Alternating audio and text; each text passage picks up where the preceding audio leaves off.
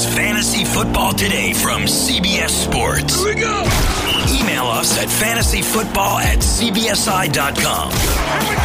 It's time to dominate your fantasy league. Let's go. Now, here's some combination of Adam, Dave, Jamie, and Heath. Hey, we got some big news to share today. We got a running back signing, Carlos Hyde to the Seahawks. We'll talk about that. We got to finish up our regression discussion from last week with tight ends with Jared Cook, Darren Waller, and Mark Andrews. And it's going to be a strange offseason for rookies and free agents, a shortened offseason. What kind of impact will that have? Welcome back from your 4-day weekend. It's Tuesday morning, May 26th. Adam Azer here with Heath Cummings and Ben Gretsch. How was your Memorial Day weekend, guys? Great.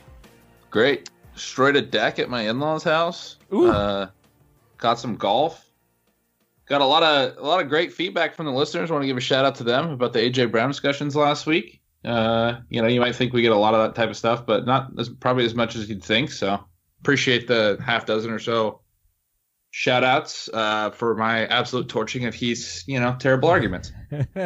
Yeah, and now today we have competing articles coming out about the discussion that we had. It sounds like so. That will be fun. The thing I really love is I just turned in my wide receiver regression article, and there's like a 50% chance that Ben Gretsch, maybe even higher, will be the one to edit that. It's like a 99% chance. I like picturing his face as he reads my AJ Brown argument. I just read the headline, and oh man, you should have seen it already. Without being able, there's nothing. I guess he could just change the article, but there's no arguing back. And the headline you even agree with, Ben. AJ Brown and Stephon Diggs need a big bump in targets. Yeah, but the two names you're picking, you're just trolling me. Don't act like you didn't think about me when you wrote that headline. Well. I love it. Well, I hope everybody had a great and safe Memorial Day weekend. Yeah, mine was good. Thanks for asking. It was nice. It was fun. Jamie's off this week. I'm out next week. Gonna be some weeks off, some days off from the guys in the next few weeks, I guess, before we really gear up. Because it's almost June, which means, I know this kind of sounds weird, but it's almost July, which means training camps and preseason. It's getting close. It really is, assuming the football season starts on time. And we had something from Dolphins owner Stephen Ross about that. But let's get to the big news. And the Seahawks signing Carlos Hyde to a 1-year deal. He's recovering from surgery for a torn labrum in his shoulder. Actually had a nice year last year, averaged 4.4 yards per carry, which was a little surprising. And he had 245 carries. Chris Carson is a carry machine. He's like a 300 carry guy. So what's the impact here with Carlos Hyde signing in Seattle, Ben? It makes me not like this backfield at all. I saw in your notes, you noted that Carson's been dominating the goal line carries, but the other thing we know Carson is a machine for is fumbling. And that's the kind of trend that I think there's a lot more trends like that we can look at and we won't see continue throughout, the one constant in football is that things are always changing. And we just did fantasy football yesterday, a couple of weeks ago, and we looked at all these careers in the past. And those are the types of things that I think are hard to be sticky year over year. And now you add in a guy like Carlos Hyde, who has never been much of a receiver. He had a high reception season 1 year, and it was really like a 5-game stretch when I believe it was CJ Beathard was starting, where he just caught more than half of his passes that year, but still was really poor in efficiency. He's never been a good receiving back. This guy is a between the tackles runner. He's very much the kind of player that could take that type of work away from Carson. And, I think that we'll see a little bit of a committee this year, in those types of areas. And I don't think that's great for Carson. I think of the joke I made in our little text thread when we got this news with the internal team was is Chris Carson going to be like a passing downs back now? Because he did seem to play on passing downs more than most of the other Seattle backs when he was healthy last year. So it's a complicated situation. I don't like the way this is going to get split up. I don't really want any piece of this backfield. I have a question because I don't remember this and it's genuine. Was there a Chris Carson fumbling narrative in college? I don't know that. I'm not sure. because like before last year, he had 3 fumbles on 300 carries. Are you gonna try and make a case that his fumbles weren't really that much of a problem last year? I'm going to make a case that I don't think, because he had a stretch of like, it was like if I remember correctly, a 4 or 5 great game stretch where he fumbled like 6 times. I don't think we have very much reason to expect Chris Carson to fumble a lot more than average this year. What I remember about last year, 2 things. First, either in game 1 or game 2 right away, he was charged with 1 fumble, but completely botched a perfect handoff from Wilson that was like put right in his gut on another one. But because he never had the ball, it was charged to Wilson. I remember referencing that and stealing signals in the weeks that followed, that if you go back and just look at his raw fumble numbers, this one wasn't credited to him, but it was very much his fault. But also that fumbling problem early in the season, multiple times it happened in close leads late, where they basically just need to hold on to the ball, and he was bringing teams back into games. It was a pretty significant one, and then I think it cropped back up later in the year. And again, at inopportune times, late in games when they were leading, when like your number one job as a running back is to not fumble. But is there anything that's going to remove Carlos Hyde from being a 300 type carry player? Chris Carson. Sorry. Here's without what I would fumbling. say. I just pulled up the game logs, and he had 3 fumbles in his first 3 games. From weeks 4 through 8, he averaged 25 touches a game, including 26 touches in week 4 after he just fumbled in 3 consecutive games. Didn't fumble once in those 5 games. Weeks 9 through 12, he fumbled 4 times in 3 games. Week 13, he gets 24 touches, then 18, then 25 touches. Like, they didn't ever really punish him. Oh, that's not true. They did before Rashad Penny's injury, as Ben has if you outlined. look at the snap shares, I actually just pulled it up times. too.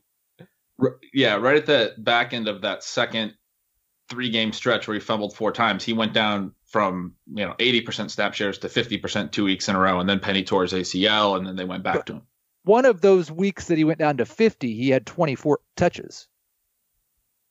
Like, sure, he had one game, a big workload. One game before he got hurt with fewer than 15 carries, fewer than 18 touches. Well, Rashad Penny had a bigger role, I think, and then he tore his ACL. Penny had 23 carries in his last game of the season, I believe. Or no, he had 14 carries, then he had 15, and then he got hurt. But I don't want to get too bogged down in the fumbles. Carlos Hyde, I don't think any of us think he's a great player. They obviously needed running back depth. I don't think they could get by with Rashad Penny going on short-term IR or the PUP list or whatever, and having DJ Dallas, Travis Homer. They needed running back depth. Chris Carson is a workhorse. He was number 9 in non-PPR, number 12 in PPR last year. He played 15 games. The year before, he barely played in weeks 1 and 2. He had a combined 13 carries. After weeks 1 and 2, he was on pace for well over 300 carries. And he's been really good. And he gets all the goal line work. As I mentioned, he's been a top 15 running back 2 years in a row in both formats, and top 12 last year. He seemed like a pretty good pick in the 4th round if you could get him. When you're looking at Todd Gurley and Melvin Gordon, all those aging running backs that we're afraid of, Chris Carson still looked really good. Does this change with Carlos Hyde coming aboard?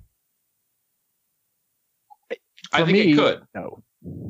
Yeah. So I'll agree with your point here, Adam, that it's very possible that Carson could still be a lead every down back throughout 2020. I think more or less what we've seen in the last couple of years from a guy that was a late round pick has been not necessarily a lack of better options, and they do really like him, but I don't think that it's the strongest commitment in the world. I don't necessarily think Chris Carson's going to be a guy who's going to be a lead back for the Seahawks for the next 4 or 5 years. I think these types of signings, the DJ Dallas pick, which wasn't a high capital pick, but they're evidence that I don't think Seattle is as committed, and I think there's a possibility that this trend doesn't continue as I think fantasy football players believe.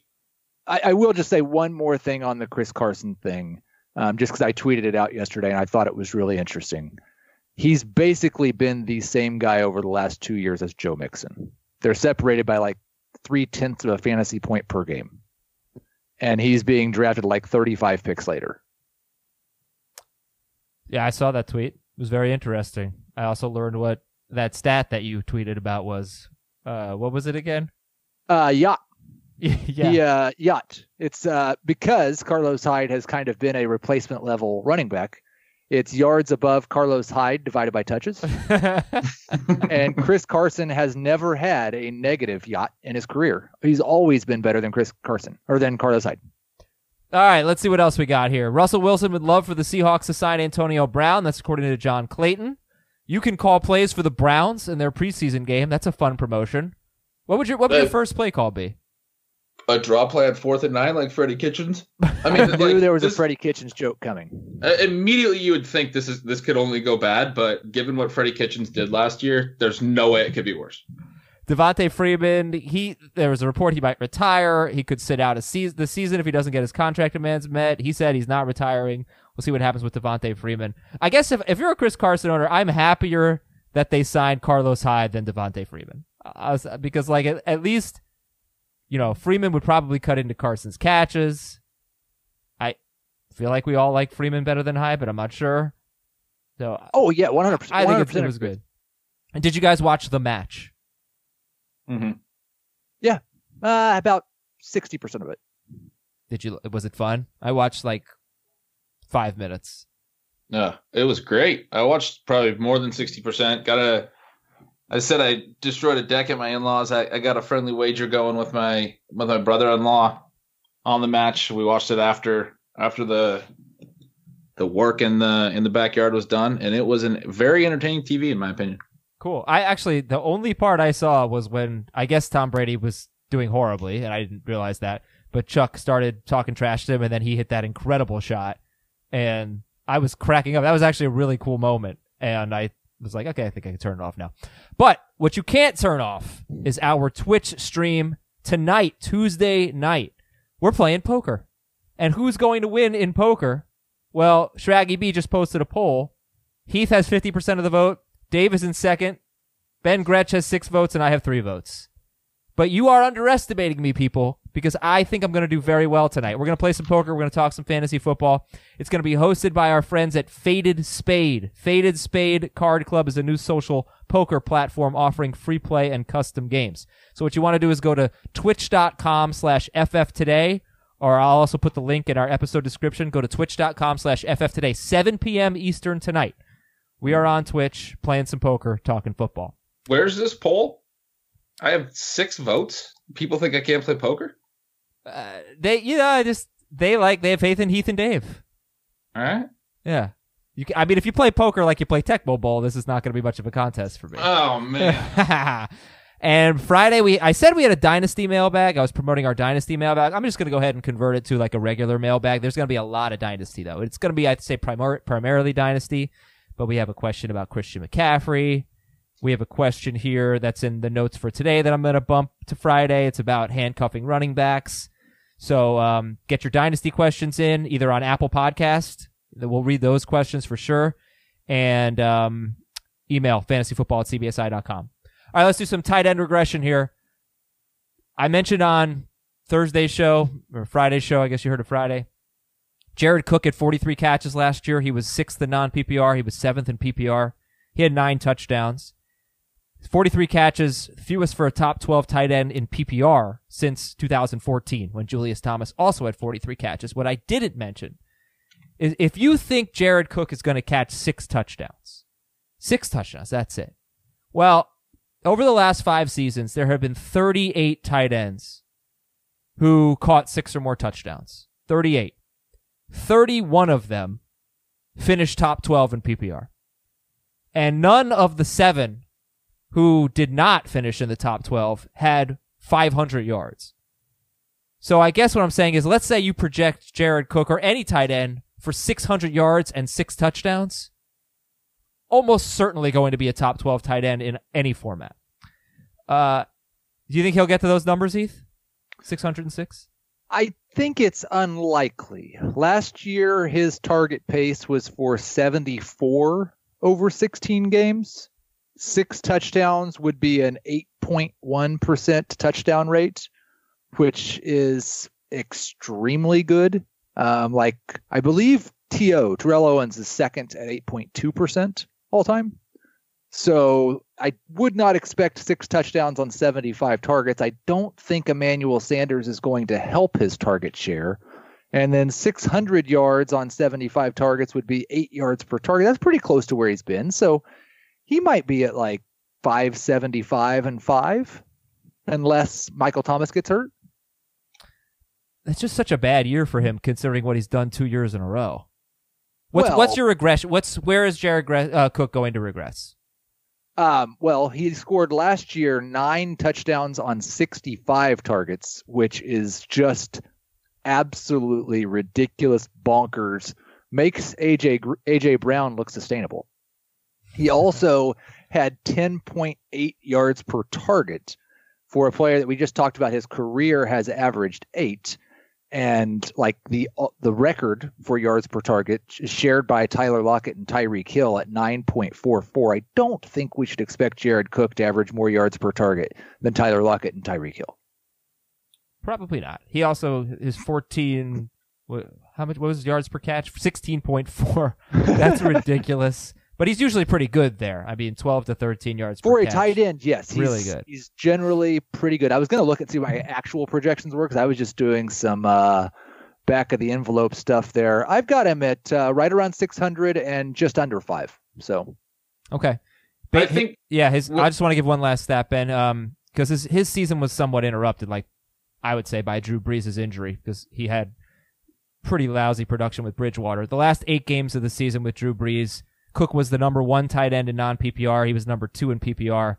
It was with only 38 targets. He was on pace for 56 catches, 1,074 yards, and 76 targets. He averaged 19.2 yards per catch. The 76 targets would have been 12th most among tight ends. That was his pace in his last 8 games with Drew Brees. All right, Ben, where are you on Jared Cook?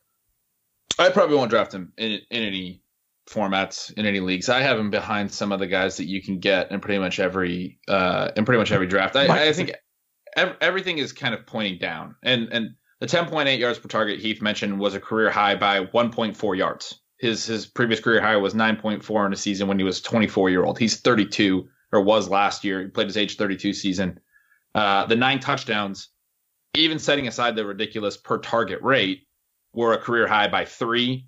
This is a guy who never had a high touchdown rate. We used to have that as an issue with Jared Cook. He didn't score a lot of touchdowns. He's only had more than 4 touchdowns in a season 3 times. He had a 5 touchdown season. He had a 6 touchdown season. Then he goes to 9 last year. These numbers were huge outliers to his career rates as well. And he was, again, 32 years old. Obviously, we could still expect some better than average efficiency in a Saints offense and with Drew Brees. And maybe we should have expected strong rates to his career after he had a big season at age 31 with the Raiders. And it's kind of a late bloomer, but I don't see, like Heath said, where the targets come from with Emmanuel Sanders there. I think the touchdown regression is almost a guarantee as well when you think about the Saints running backs. The top 2 backs, whenever Ingram was there, essentially every year scored over 20 touchdowns. Kamara had 13 and 18 in his first 2 seasons. Kamara had 6 last year. And it wasn't because Murray took a ton. Murray only had 6 as well. They combined for 12, which was way lower for the top 2 Saints backs than anything we'd seen in prior seasons. Kamara had a high ankle sprain. I think that's where the touchdowns go this year. They go back to the backs, or maybe Taysom Hill gets thrown in there, whatever. They go back to the shorter area targets. And then the other big issue and thing to remember with Cook, he had some concussion issues last year. Left a couple games early. And now the Saints went and drafted Adam Troutman, who a lot of people believe was the best tight end in this class. I think they're already kind of preparing for the possibility that Cook isn't necessarily able to play 16 games again like he didn't last year. So you can bank on all this plus efficiency. Heath laid it out very well. This is going to regress. And the idea that his targets will be strong enough, I don't see, maybe for a full season, the 606 touchdowns feels like he could sneak in at the back end of the top, tight end 1 area, but there's just a lot of other ways where this could just not be, just be a wasted pick, basically. All right, let's talk about 2 other tight ends, Darren Waller and Mark Andrews, Heath. And Waller was 4th in non-PPR. Andrews was 2nd. But in PPR, Waller was 2nd and Andrews was 5th. Waller had 90 catches. Andrews had 64. Waller played 16 games. Andrews 15. Waller had 1,145 yards. Andrews had 852. But the touchdowns, wow. Waller had 3. And Andrews had 10 in 15 games. Big difference in the way they played, or the way they performed, I would say. But they both were great. Great steals and drafts. Where's the regression for Waller and for Andrews? What are we thinking about these two? Well, and for running backs and wide receivers, I had a section called It's Complicated. And I think if tight ends, if there were more than 4 of them, these two players would have fit better in that section. Because all things being equal, I would say Darren Waller is probably going to be better in fantasy than he was last year. Mark Andrews is probably going to be worse than he was in fantasy last year. But all things are not equal. Darren Waller's team went and added about 17 different options in the draft, including a wide receiver with the 12th pick overall. And Mark Andrews' team is probably going to throw the ball more and play their starters in the second half more than they had to in 2019. So I think he might actually see more than 98 targets. So these are both guys that what I would say is this. Darren Waller's probably going to lose some target share because of all the additions the Raiders have made.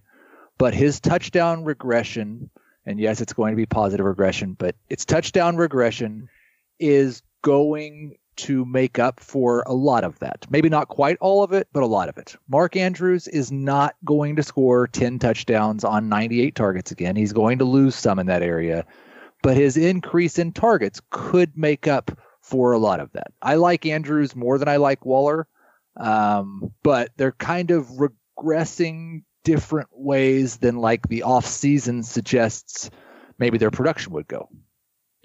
Ben, who do you like better, Waller or Andrews? I like Andrews too. The Waller touchdown regression is really interesting. I'm curious, Heath, what are your thoughts on just how they used Foster Moreau last year they seemed to use him more in the red zone. It seemed like a thing. Like he was their guy in close, and now they added Jason Witten. They're probably going to play more multiple tight end sets. Is Waller our tight end version of a between the 20s running back? Well, I think he kind of was last year, and the Eagles did this with Ertz and Goddard a lot as well, because Ertz was getting a lot of attention in the red zone, so Goddard scored a bunch of touchdowns. I don't know that it will be as pronounced with some more weapons. Last year, it was you covered Tyrell Williams and Darren Waller in the red zone and didn't worry about anyone else.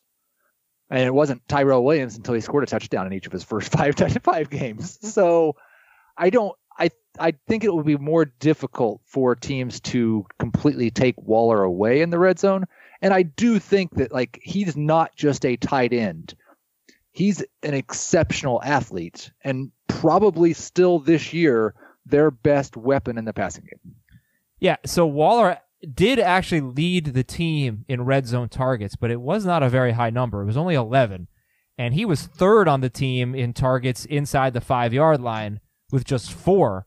And that was the same amount as Foster Moreau. So it was just too much. Renfro had 6 targets inside the 10-yard line. Tyrell Williams had 5. The 2 tight ends had 4 apiece. And now you've got even more options there. So that doesn't look great.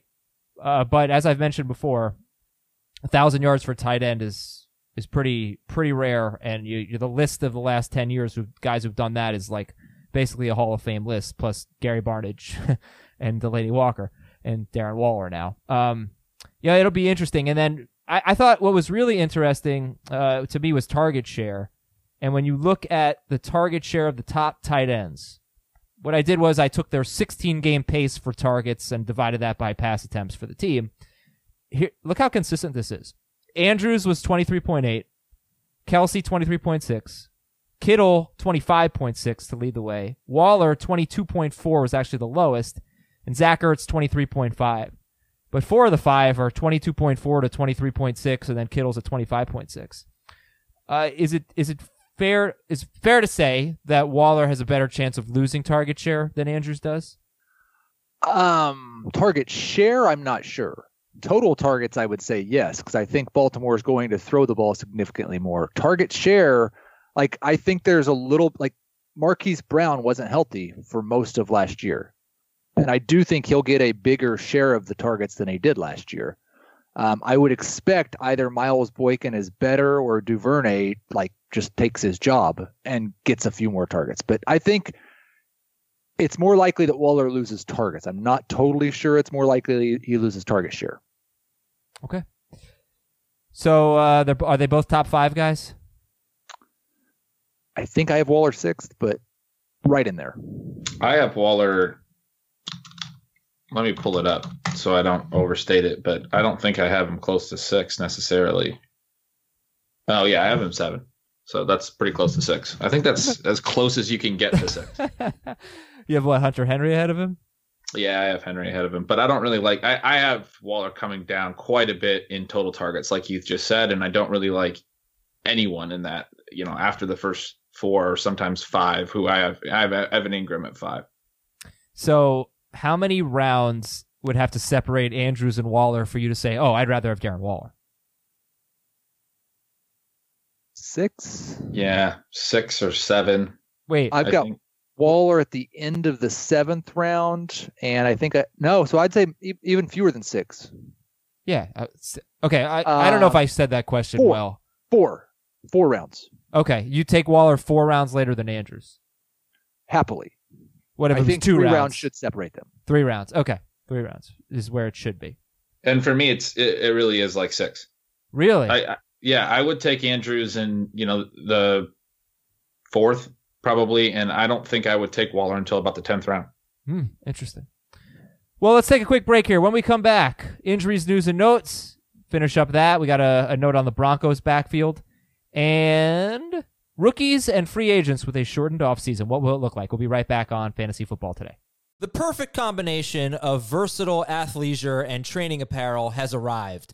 Thanks to the visionary minds of New Balance, Clutch Athletics, and Rich Paul, the designs reflect the heart of the athlete and the spirit of the community. With rising defensive football stars Will Anderson and Chase Young on the roster, Clutch Athletics brings the best innovative gear to all athletes, giving them style and performance on and off the field. Learn more and purchase Clutch Athletics at newbalance.com. What's up, everyone? I want to tell you about a car that you are going to love. Check it out. The all-new Hyundai 2024 Santa Fe is equipped with everything you need to break free from the dull work week and embark on an adventurous weekend with your family. The all-new Hyundai Santa Fe's features like available H-Track all-wheel drive, standard third-row seating, I love that, available dual wireless charging pads, ensure that you can take on any adventure. So let's say you're ready to take the family on a camping trip or something like that. The Santa Fe is perfect for you. You've got all-wheel drive. You can load everyone up in the third row. It's time to start being adventurous, and you need the right car, and that's the Hyundai 2024 Santa Fe. Learn more about the all-new Hyundai Santa Fe at HyundaiUSA.com. Call 562-314-4603 for complete details. Welcome back, everybody. The Jets signed Joe Flacco to a 1-year deal. He has not been cleared for contact yet as he recovers from neck surgery, and Flacco not expected to be ready for Week 1. Obviously, just a backup situation there. From DenverBroncos.com, I saw Jamie retweet this story. Their writer, I don't know how to pronounce it, Eric Dalala, was asked about how the carries are going to be split in the backfield for the Broncos. He said, "I'm going to focus here on Melvin Gordon and Philip Lindsay, because I think the carries for the Broncos' third running back, whether that be Royce Freeman or Levante Bellamy, will be relatively marginal. If everyone is fully healthy, I expect that Gordon would get a majority of the touches. I'd guess around 60%. But I think Lindsay's workload should still be substantial. The third-year player has proven in his first 2 seasons that he's too good to not touch the ball.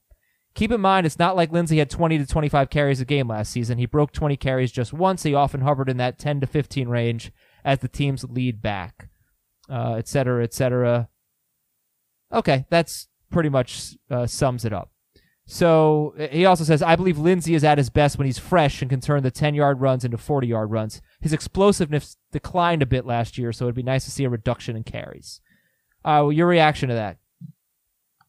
I think it makes sense. I think when you look at last year, the one note I really want to make on this backfield that I don't think people realize is that Freeman played more snaps a lot of games, most of the season, until I think maybe later in the season, Lindsey started overtaking him when Lindsey was really, turning into the main back. But that's because even though Lindsey was getting more touches, and that's because Freeman was playing on passing downs, that's the role that Gordon's probably going to play. He's always been good on passing downs. He's a good pass protector. Lindsey could still pretty much have the same role and be more of just a running downs player, change of pace guy, and Gordon's going to be playing more, probably seeing more touches than Freeman did in that role last year, but it makes a lot of sense that Gordon would just kind of take over Freeman's job. Who's a better value, Melvin Gordon in round 4 or Philip Lindsay in round 8? I'd say like that's just right about where I want one of them. Both. I'll say Melvin. I think Melvin should go around 3 probably. I'll say Lindsay's a better value. I'm very concerned that Lindsay is going to be in this. You talk about running back dead zone, Ben. It's very different than what I'm talking about here, but there are some guys that just end up being too good to drop and too bad to start. They are the most useless players in fantasy. It's the Tevin Coleman syndrome, where, like he's too involved, and if there's an injury, he's going to be awesome. But if that injury doesn't come, like you can't drop him because he's too involved. But he doesn't do enough. Like he's stuck behind Devontae Freeman. He's a number 3 running back at best, and you always feel like there's someone else on your bench that has more upside than him that week. And I'm worried Lindsey's going to have like 20 catches this year, and he's going to have, like 150 basically, I think he's going to be Royce Freeman. And that's not really a player that I have any interest in unless maybe I have Melvin Gordon as well and I want to like sort of early round handcuff. I don't know if Freeman anybody else feels that way though. This is wild, but Freeman had 43 catches last year. I mean, that might seem... That is weird. Yeah. I don't think... I agree with you. Lindsey's going to be more of like a 20 catch guy. I don't think he gets anywhere close to that. I think that speaks to Melvin Gordon's upside, as a dual threat that can do both. But I like what you're saying about those types of backs, and I think you're probably right about Lindsey being in that class. Okay. Oh, thank you. Appreciate that. Let's see. We got some Dolphins news. So their owner, Stephen Ross, said there will definitely be an NFL season this year. That's nice to hear. The Dolphins are open to playing Tua Tagovailoa, but Ryan Fitzpatrick is likely to begin the year as the starter, according to the Miami Herald. And Will Fuller is making good progress in his recovery from core muscle surgery. Are you aware that Tua Tagovailoa has the 2 highest selling jerseys in the NFL? Really weird. Isn't that weird? Really, really weird. Yeah, that doesn't make a lot of sense. They love him already down there. I mean, they are like going gaga. Do you have a Tua jersey, Heath? I do not have a Tua jersey. Would you like one? If you beat me in poker, I'll buy you a Tua jersey. Whoa. Well, okay. No, I'm just not going to do that. I'll take it. Deal. No, I won't do that. But I just want to up the ante a little bit, pun intended. All right, so let's talk about rookies and free agents with a shortened off season here. Was that a pun? Because you actually were upping the ante. Like, I don't think there was any pun there at all. You were just saying what you were trying to do. No, I don't think so, because I'm not actually upping the ante. I said I was just kidding. I don't think there was any pun. You don't think there was a pun? A pun would be like where you... No, I don't think so. I do think there was a pun, because I was trying to intensify the poker game tonight. I wasn't actually anteing anything. I'm sticking with. I'm cool with it. I think it works. So, are we concerned about rookies and free agents this offseason? I wrote a whole thing about that. I'm aware. He's verbal sigh. Yes. I am concerned about rookies and free agents with a shortened offseason. I will be more concerned if training camp is affected in any way. But even without that, I will be slightly concerned, less confident in the rookies. I think the biggest thing that I found when looking back at 2011 was how little involvement the rookies had in passing situations, especially in the first half of the year. Roy Halou, I think, was the only rookie running back that year that had more than like 22 catches or something. And he basically didn't have any of the first 8 weeks of the season. Like the rookie running backs just did not play on passing downs early in the year, which kind of makes sense because rookie running backs struggle to get on the field on passing downs as it is. And if they don't have rookie camp and they don't have OTAs, then they have significantly less time to prove to coaches they can protect the quarterback before week 1. But don't skip over the first part of your story, which was about all the success stories in 2011. There were 3. They were really good. Cam Newton had an amazing rookie season. Julio Jones, amazing rookie season. What was the other one? AJ Green. Yeah. Yes. They're good. If Joe Burrow is this is going to get me in trouble, but I'm just going to say it anyway. If Joe Burrow is a Hall of Fame talent, then I wouldn't worry about this offseason. If CeeDee Lamb or Jerry Jeudy or Henry Ruggs turns out to be a Hall of Fame talent, then I wouldn't necessarily expect this to have that big of impact on them. Why would that get you in trouble? I thought Adam would not like me insinuating that Cam Newton was a Hall of Fame talent. He's a Hall of Fame talent. He's not going to be in the Hall of Fame, but he's definitely a Hall of Fame talent. What? I thought Heath's work was really good on this. I think this is one of those questions that, just from a whatever scientific perspective, like we can't really test this. We can't really know what the impact's going to be. I thought it was interesting. You mentioned the match that they had JJ Watt on there, and he referenced 2011, which was his rookie season, and he talked about how they didn't have OTAs and they didn't have an offseason. It was interesting to see a player draw the same parallel that Heath had drawn. I think it's not something that we should just completely overlook, certainly, but I think Heath got at it as best as he can, but we still don't know whether those trends are going to be exactly the same. And Heath, you and I talked about this last week when you were working on it, and you pointed out, we don't really know if 2011 will be a mirror image of what 2020 will be as well. So from Heath's research, there's a couple things that I took. And I think it depends on where you're coming at it from. I was coming at it pretty pessimistically, so I'm more on Adam's side, where I thought it was interesting that there were some really positive success stories from some rookies, even rookie receivers who tend to maybe start a little slower, and especially back in 2011, it was a different era, tended to.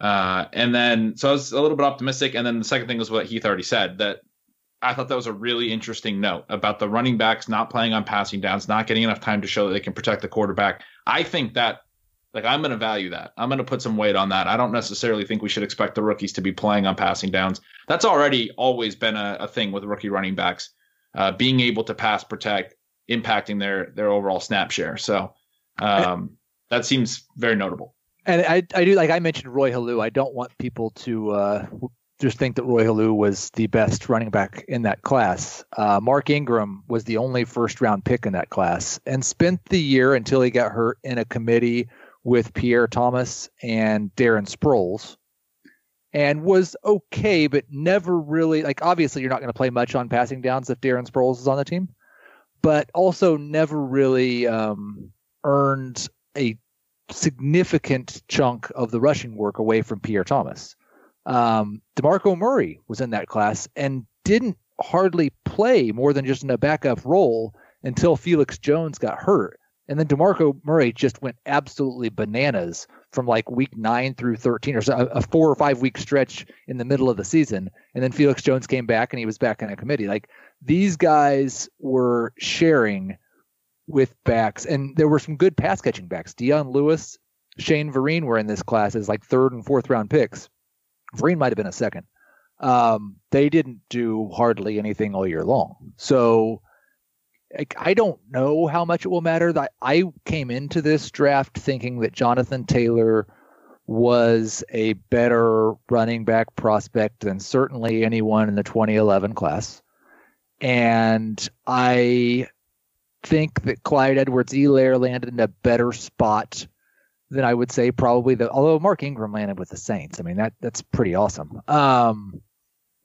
So I do think that there are some unique circumstances that could make one of those guys pop. But kind of what I said was, in our drafts right now, if I want Clyde, I've got to pay a 2nd round pick. If I want Jonathan Taylor, at the very latest, I better take him early in the 4th round.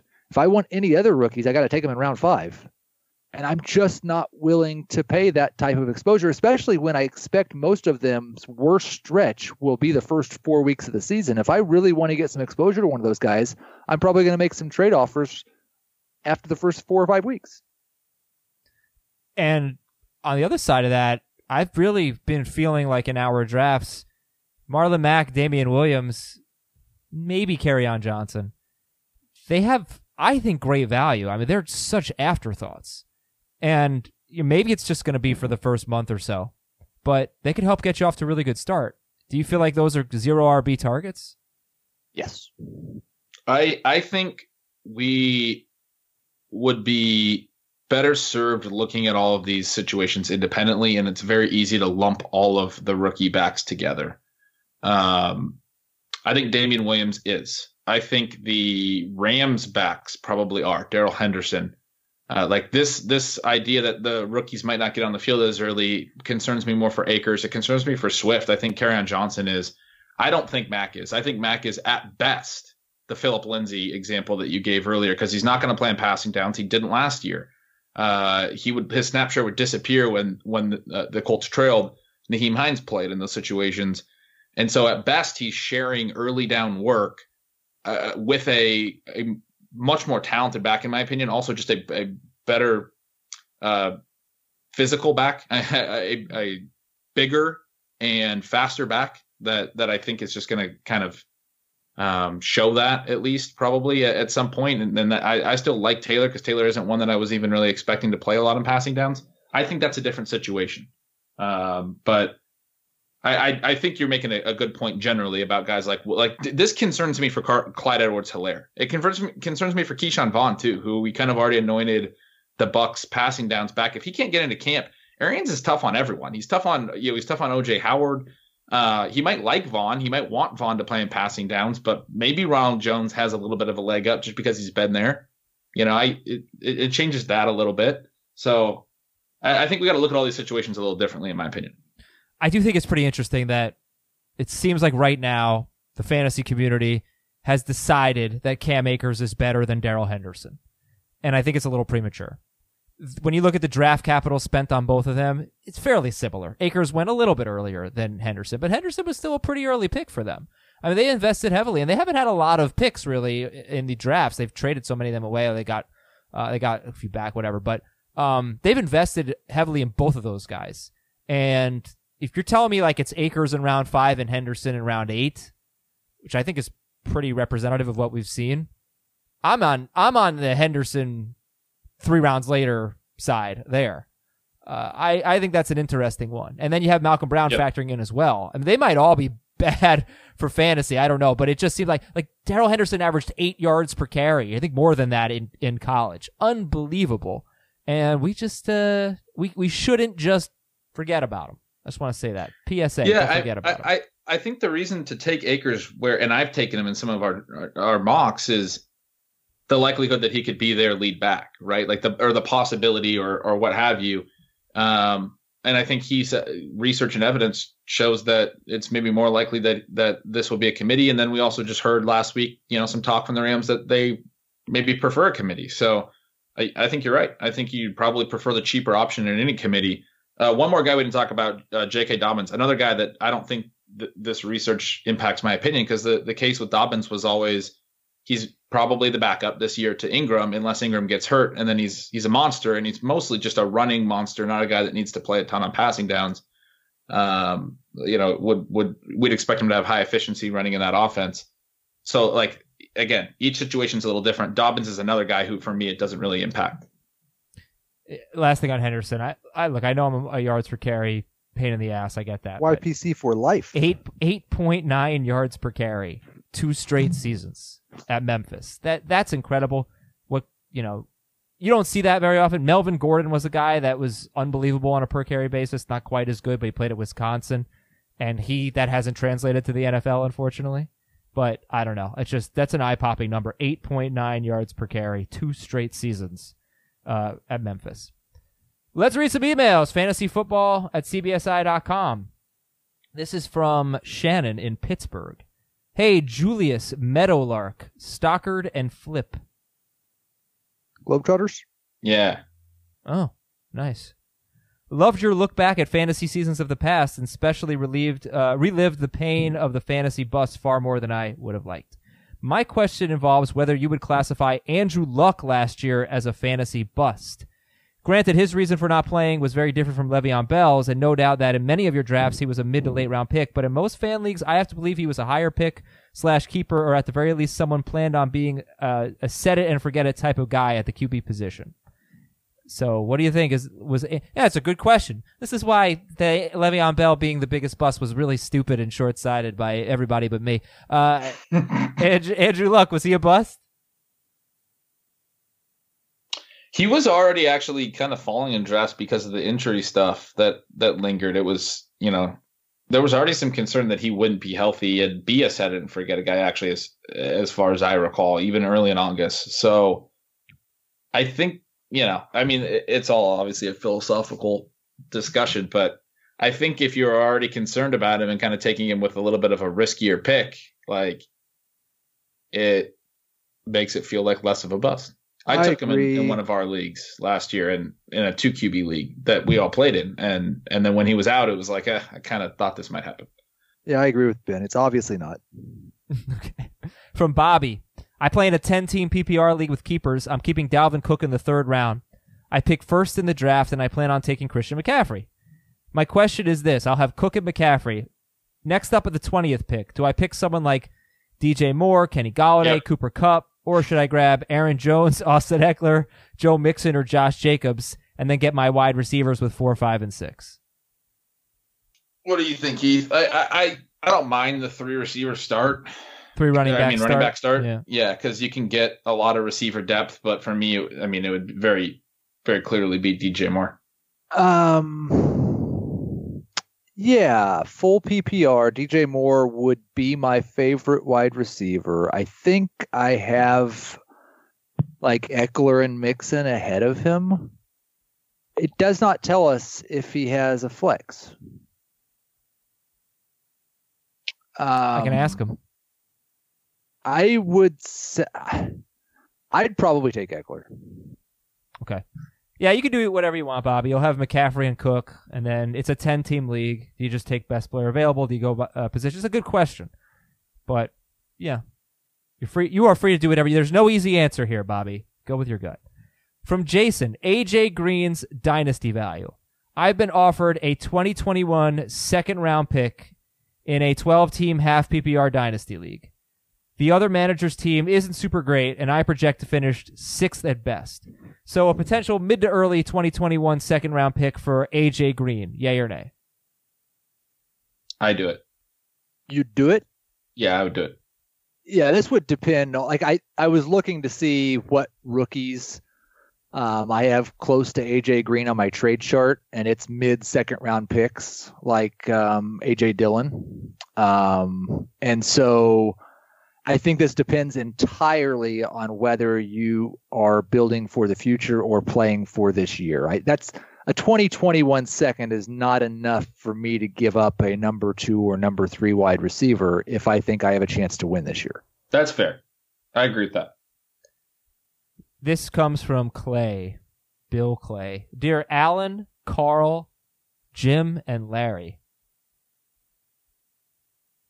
I have no idea, and neither does Google. I'm in a 12-team, 1 QB, 2 running back, 3 receiver league with a flex. It's PPR, but running backs only get half PPR. We don't like to reward dinks and dunks. We're not full dynasty, but can keep 3 players each year. The penalty for keeping is a pick in the draft 2 rounds ahead of where they were drafted. So I have the first pick. I'm going to pick Christian McCaffrey. I'm definitely keeping Tyreek Hill for a 10th rounder. Who should I keep for my other 2 picks? Miles Sanders in the 2nd, Michael Gallup in the 4th, Tyler Boyd in the 14th, DJ Chark in the 16th, Terry McLaurin in the 16th.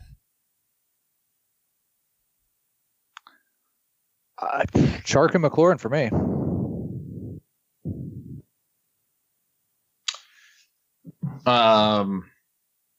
McLaurin is like a no-doubter. He's got the top pick, which means he picks with the last pick in the 2nd round. So he would get Miles Sanders in a draft where it's a little bit thin because of keepers with like the 2.12. I kind of like that. But only half PPR for Miles Sanders. Keep that in mind. True.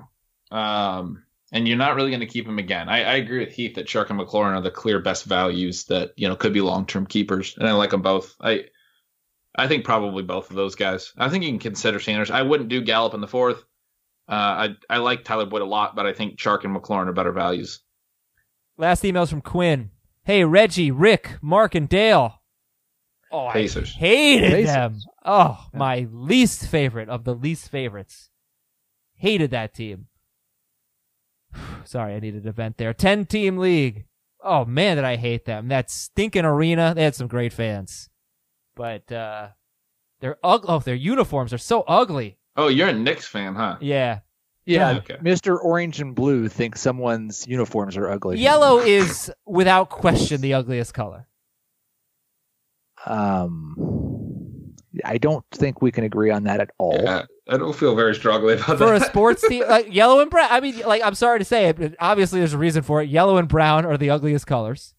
And the Pacers have a lot of yellow. The Browns have ugly uniforms because they're just brown. Orange and brown. Wait, are you going to say that the old Padres uniforms are ugly? Because I love those old brown and yellow uniforms. The old Brewers uniforms are fantastic with the They're fantastically like the ugly. Chargers' current uniform, or the new ones they just released, are like probably the best in the league, and they're the similar to the Brewers, blue and yellow. Yeah, color is subjective also. All right, please don't add it to the list. Okay, so he's begging it to be added. a 10-team league with half PPR scoring. I can keep two. Michael Thomas is going to be one of them. Who's the other? Lamar Jackson, Kenny Golladay, George Kittle, DJ Moore, Cooper Kupp, and Chris Carson. DJ Moore, no question. Not Kittle.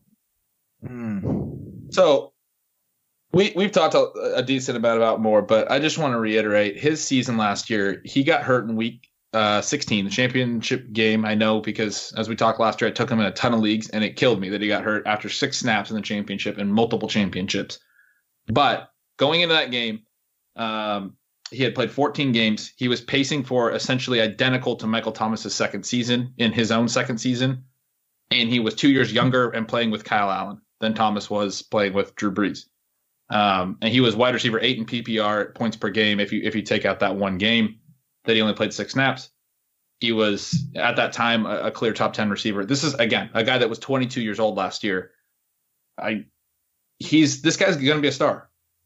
He's like the only young receiver I like more than AJ Brown. Okay. Who would you take, Heath?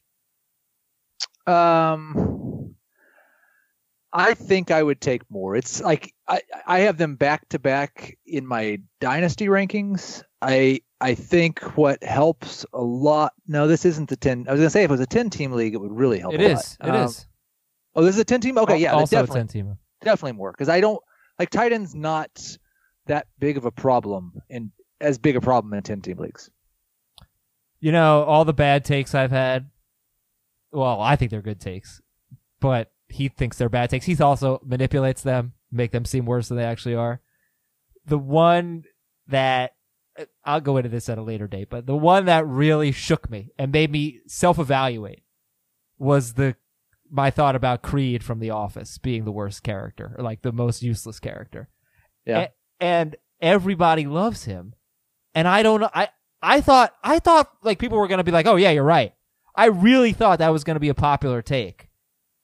I can't believe the feedback I got, and I just had to be like, what is wrong with me? I was at one point it was like, is there something wrong with me? And then after this it was, what's wrong with me? I've gone from worrying to, like this is a problem. I need help.